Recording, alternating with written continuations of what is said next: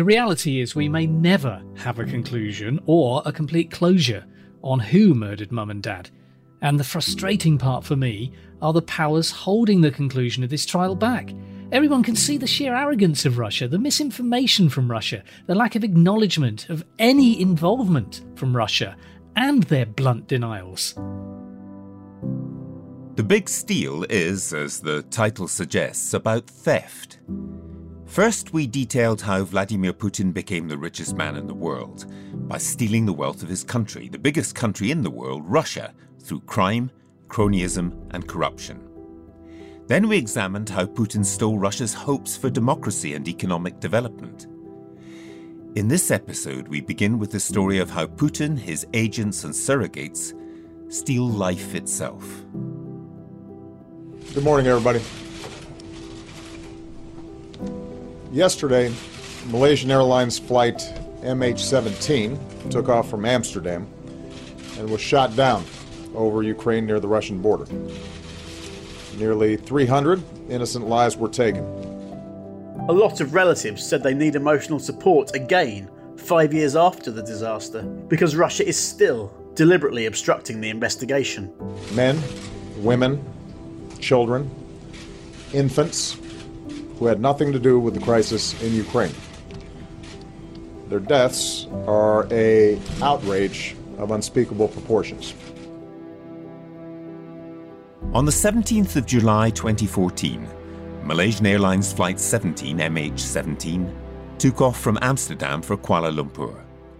On board were 283 passengers and 15 crew. The plane's route was over Ukraine, where pro-Russian rebels supported by Putin's troops were trying to destabilize the Ukraine government. Pro-Russian forces had invaded and occupied parts of the Donbass region in eastern Ukraine. Flight MH17 was shot down over the Donbass by a Russian Bucks surface-to-air missile. All 298 people on board were killed. Russia continues to deny responsibility. Our immediate focus will be on recovering those who were lost, investigating exactly what happened, and putting forward the facts. I want to point out there will likely be misinformation as well. I think it's very important for folks to sift through what is factually based and what is simply speculation. But there is a further element of MH17 that causes harm, confusion, and great anger, and that is the relentless misinformation, denials, and lies peddled by the Russian state about what occurred.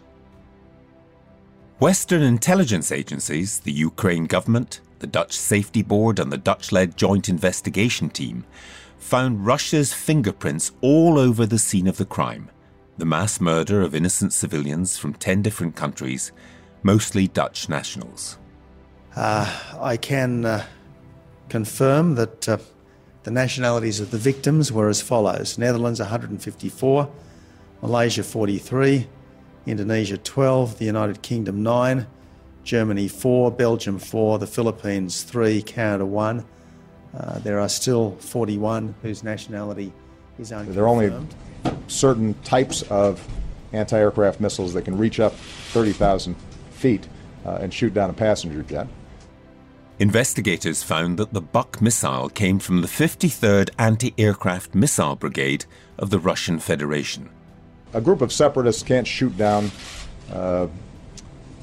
military transport planes, or they claim shoot down fighter jets without sophisticated equipment and sophisticated training, and that is coming from Russia. The missile was brought to the Donbass from Russia early on the day MH17 was shot down. The Kremlin's implausible deniability machine went into overdrive. The statements you've been hearing, and those that follow, are from relatives of the victims read by an actor. They're lying. We know they're lying, and they know that we know that they're lying. Revealing the truth is part of justice. The truth shines a bright light on the dark and deliberate campaign of denial and misinformation, which compounds our grief and anger. I want the Russian president to stop lying and admit to the shooting down of the plane. And I want him to tell the Russian people what he's done. Of course, I know he won't do that, but that is my wish. It hurts when the president of a big country that supplied the weapon acts as if all this did not happen. That is not true. I wonder how he would feel if this happened to his own daughter. 7 years later, the trial of 4 suspects accused of bringing the flight down is underway in the Netherlands, in absentia. Typically, Russia refuses to cooperate. My family sees Russia as the country of lies, manipulation, fake news and hypocrisy. Are the leaders of the Russian government just like their mass murderers? Cold, without pity, without conscience, without heart? Perhaps inhuman is a better word. The refusal of the Kremlin to admit the truth about this, and many other atrocities, is a reminder of how Vladimir Putin operates. To protect his power and wealth back home, he relies on the old KGB technique of sowing confusion, disorder, and deceit abroad. Back in the 1990s, it wasn't supposed to be like this. By 1991, the Cold War was over. The Soviet Union collapsed. Democracy won. American intellectuals talked of the end of history. President George H.W. Bush spoke of a new world order when Russia and its satellite nations were finally freed from what President Ronald Reagan called the evil empire. At the dawn of the 21st century, a free people must now choose to shape the forces of the information age and the global society, to unleash the limitless potential of all our people, and yes, to form a more perfect union. That was President Bill Clinton in his second inaugural address in January 1997. The same year, Tony Blair became Prime Minister of the United Kingdom with talk of a third way and the prospect of new democratic governments springing up in Eastern Europe, Latin America, and elsewhere. But how does all this look now? The journalist and historian Anne Applebaum writes of the twilight of democracy and the worldwide rise of an authoritarian mindset, angry and highly divisive politics, stretching from America to Britain to Hungary and Poland, Brazil, the Philippines, India, and elsewhere. Here's what Anne thinks of how Putin views democracy. He sees the language of democracy, in a way, the ideology of democracy, as a personal challenge to him. What he's most afraid of is a democratic revolution in Russia. And so his foreign policy for the last decade has been predicated on the idea not only that he needs to defeat that at home, but that he needs to undermine democracies abroad. The old left-right divisions, they're kind of ghosts of the past. They go on existing in our political language because we don't know what to do with them. But really, when you look at the behavior of the Venezuelan dictatorship, which is a so-called left-wing dictatorship, or the behavior of Russia, which is a so-called right-wing dictatorship or authoritarian dictatorship, the means by which the leaders took power, their behavior towards their judiciaries, towards free media, towards civil society, is so similar that really what we should be thinking about is something, is a completely different classification of regimes, that we're talking about open societies, liberal democracies, against this new breed of autocracy. Vladimir Putin was first inaugurated as president of Russia in May 2000, just as Europe hit the peak of Western triumphalism. The New World Order seemed real among Russia's neighbours. In 2002, 7 former East Bloc countries, Bulgaria, Estonia, Latvia, Lithuania, Romania, Slovakia and Slovenia, began accession talks with NATO. They joined the Western Alliance in 2004. That same year, the European Union took in 10 new members, 7 of which had been in the former Soviet or Communist bloc. Some hoped for the eventual triumph of liberal democratic ideas in Russia itself. Could Russia become a European friend, even an ally? It hasn't worked out like that. Ben Emerson is a British barrister and formerly the United Nations Special Rapporteur on Human Rights and Counter-Terrorism. He sees Russia as the bear next door. The military action has typically been directed at Russia's near neighbours, former parts of the Soviet Union that became independent and wanted to move either closer to NATO, in the case of Georgia, or closer to the European Union, in the case of Ukraine.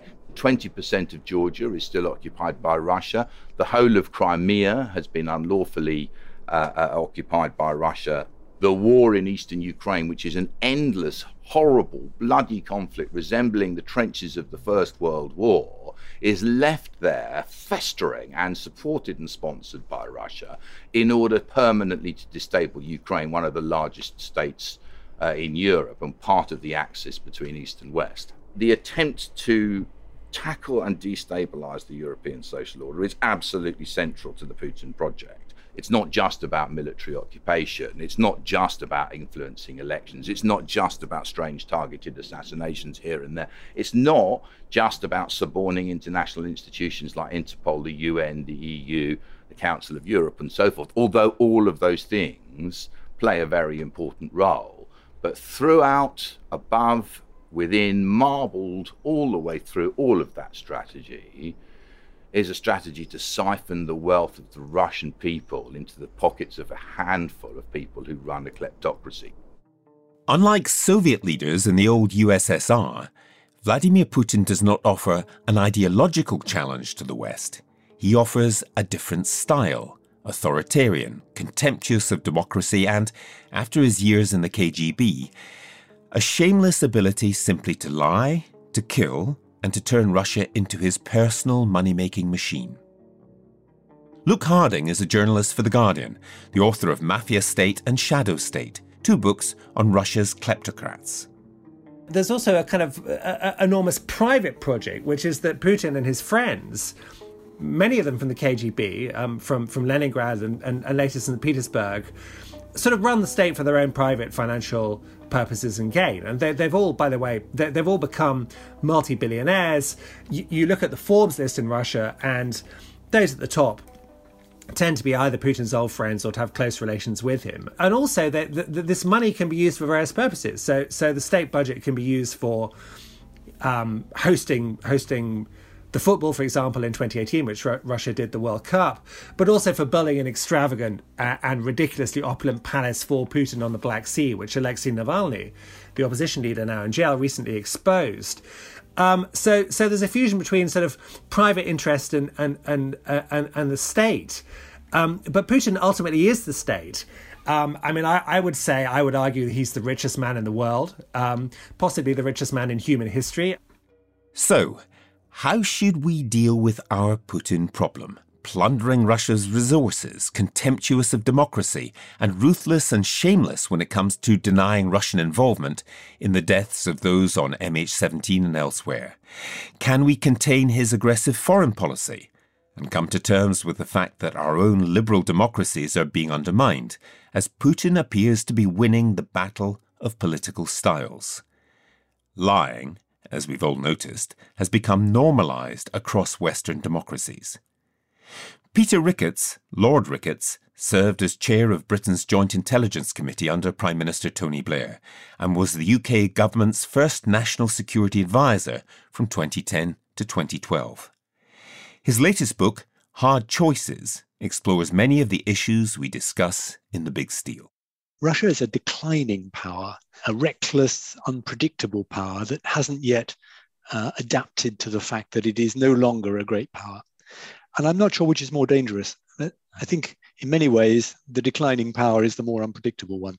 It's not a military threat to the UK, but it seems to see all Western countries as adversaries, and to think that keeping us off balance and surprising us with its behavior is somehow in Russia's interest. So I think it is a real irritant. I don't believe it's a sort of existential national security risk. The West has tried to respond to Russian adventurism in various ways, including on 25th of June 2021 sending a warship, HMS Defender, into waters off Crimea, part of Ukraine annexed by Russia in 2014. This was essentially, obviously, Britain making a point that it did not accept the annexation of Crimea.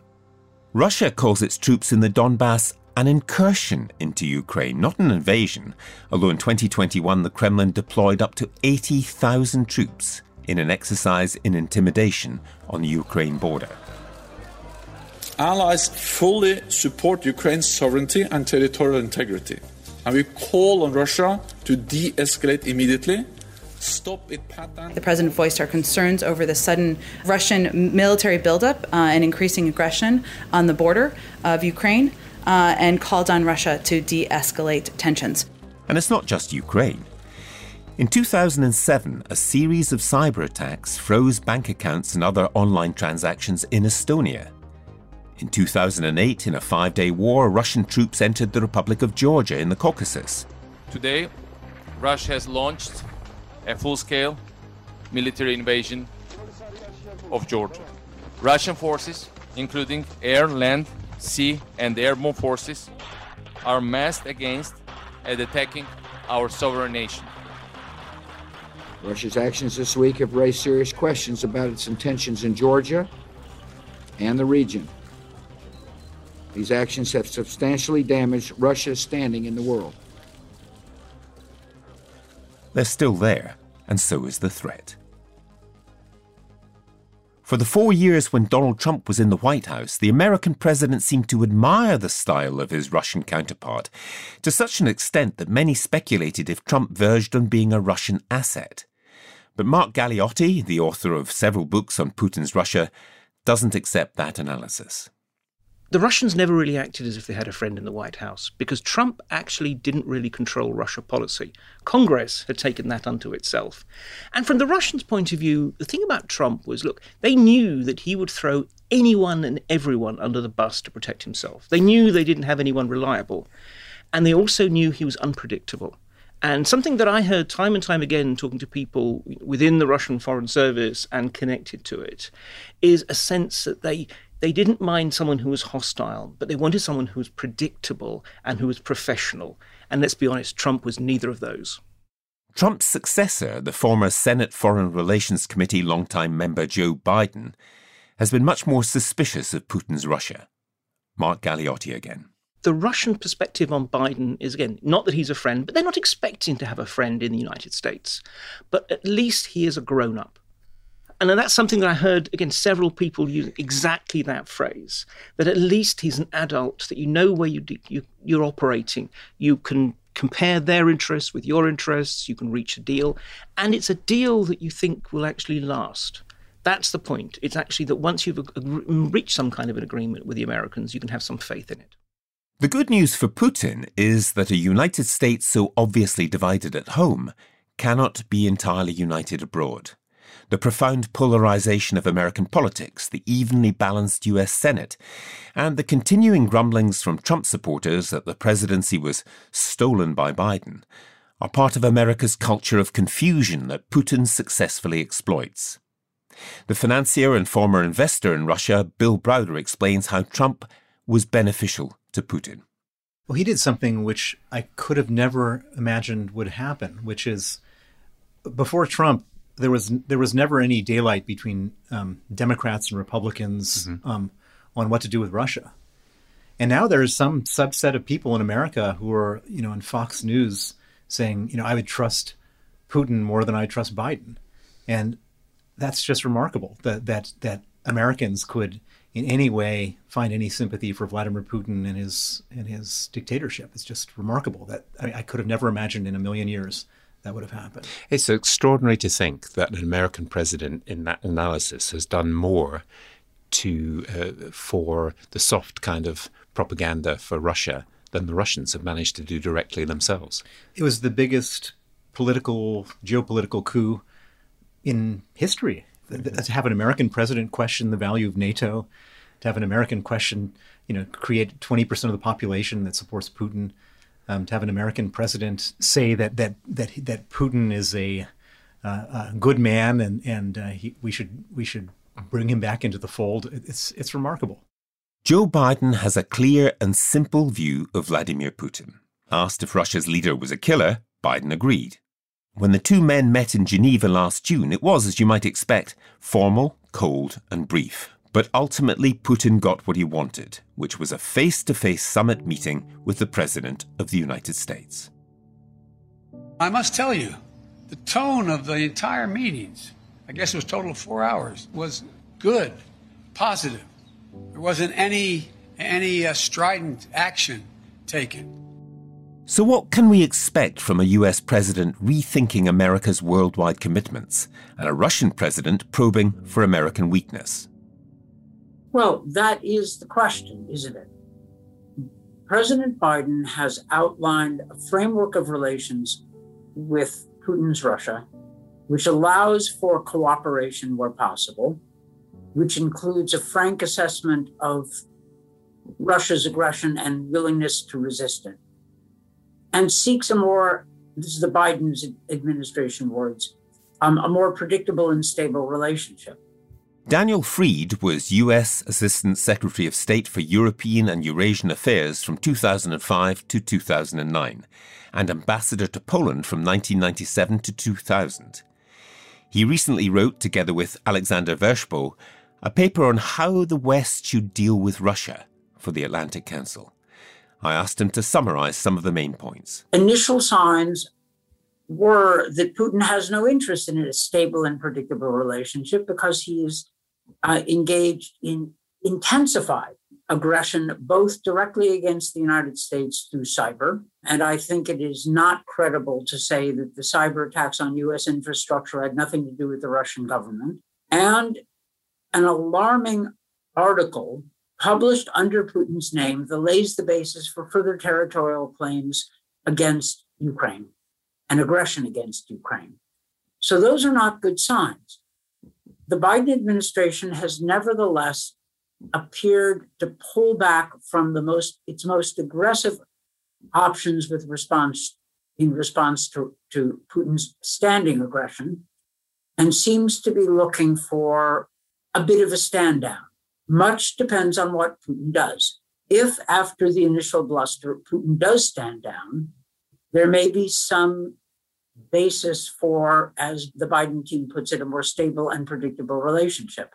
But I wouldn't count on that. Putin's claims against Ukraine are important to him. The United States and Germany recently issued a joint statement with respect to Nord Stream 2. It was very controversial. The Ukrainians and the Poles and others hated it. The Biden administration defended it, not in terms of relations with Russia, but in terms of relations with Germany. But I'm raising this because that joint statement, whatever the detailed language, that joint statement represents a political commitment by the US and Germany to come to Ukraine's assistance.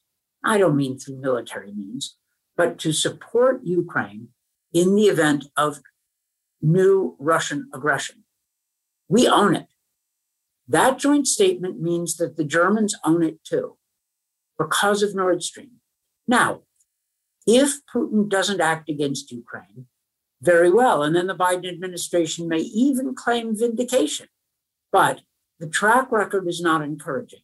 For example, in 2008, Putin, in a speech at a NATO summit, to the NATO-Russia summit in Bucharest in April 2008, laid a claim to Crimea. I was there, I heard him. We, the US government, did not pay sufficient attention to that. We learned to our discomfort later that Putin meant it. He acted upon it. It's always a good idea to pay attention to what leaders actually say. Not what people say about what they say, but what they actually said. Just like it's useful to read documents instead of press articles about documents.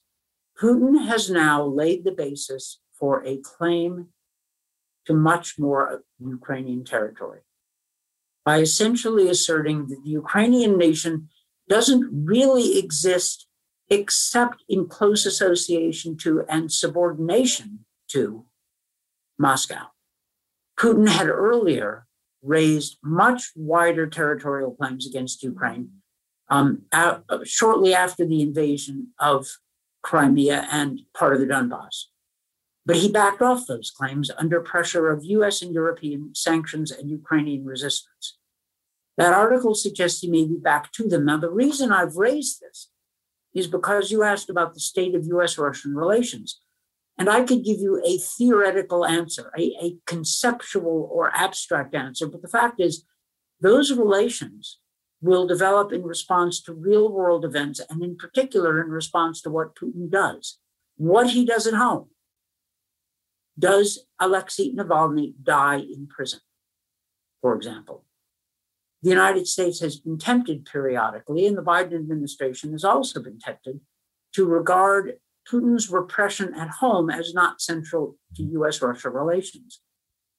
Whatever the theoretical merits of such an argument, and I don't think much of them, such distinctions are difficult to maintain in practice.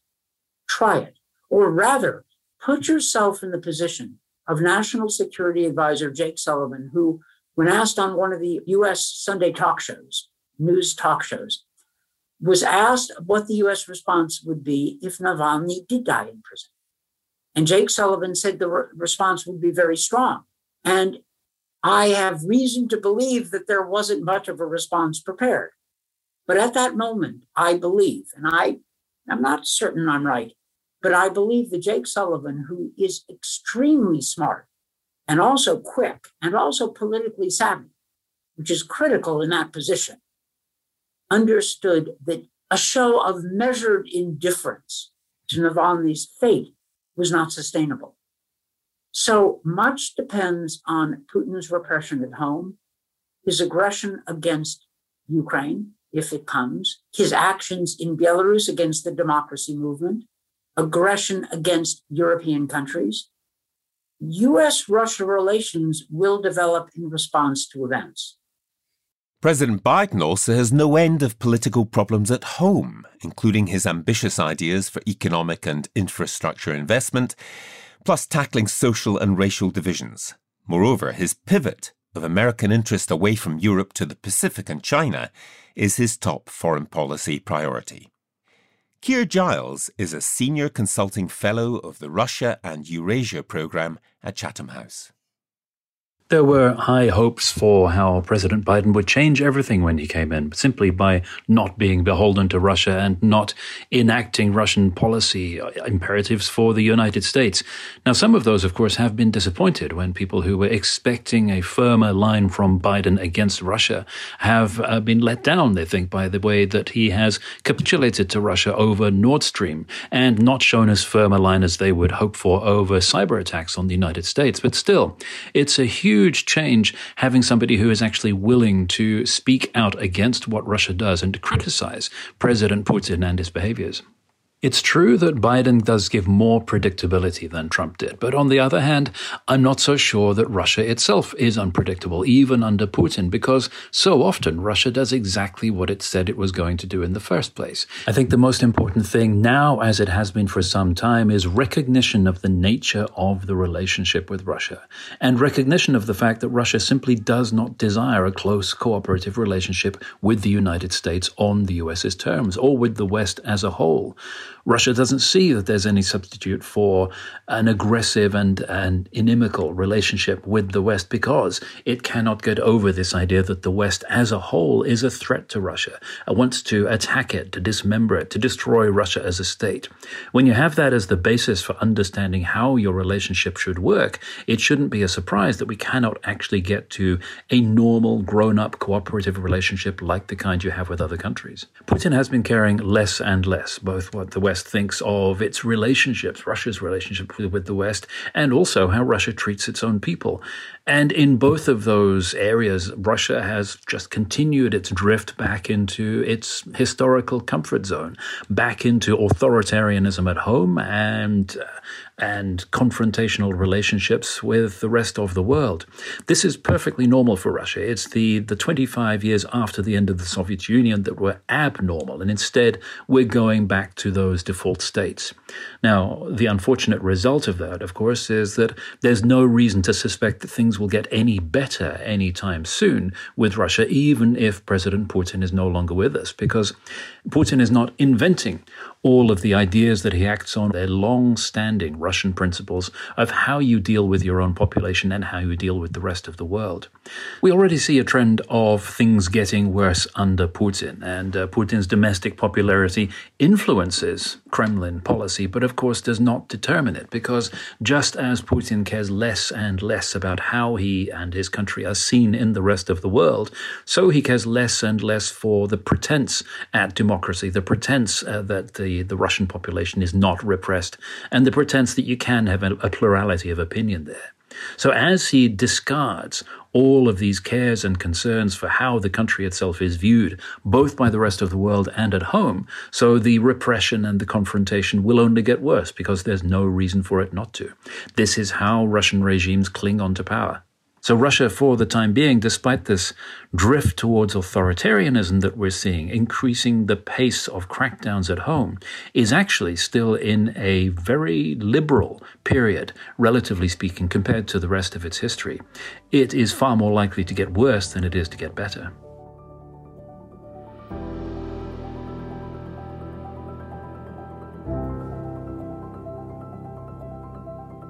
Next time on The Big Steal. If it is going to get worse, what will that look like? And how will Russians and the international community respond? We'll explore what those countries closest to Russia and the European Union can do, especially since many of them rely on Russian energy supplies. People outside of Russia may not know this, but the Russian television runs almost constant programs mocking and undermining Europe and European countries and the European Union, showing how terrible life is in Europe and how awful it is to live in Sweden or Belgium. And this is a kind of normal part now of Russian state propaganda.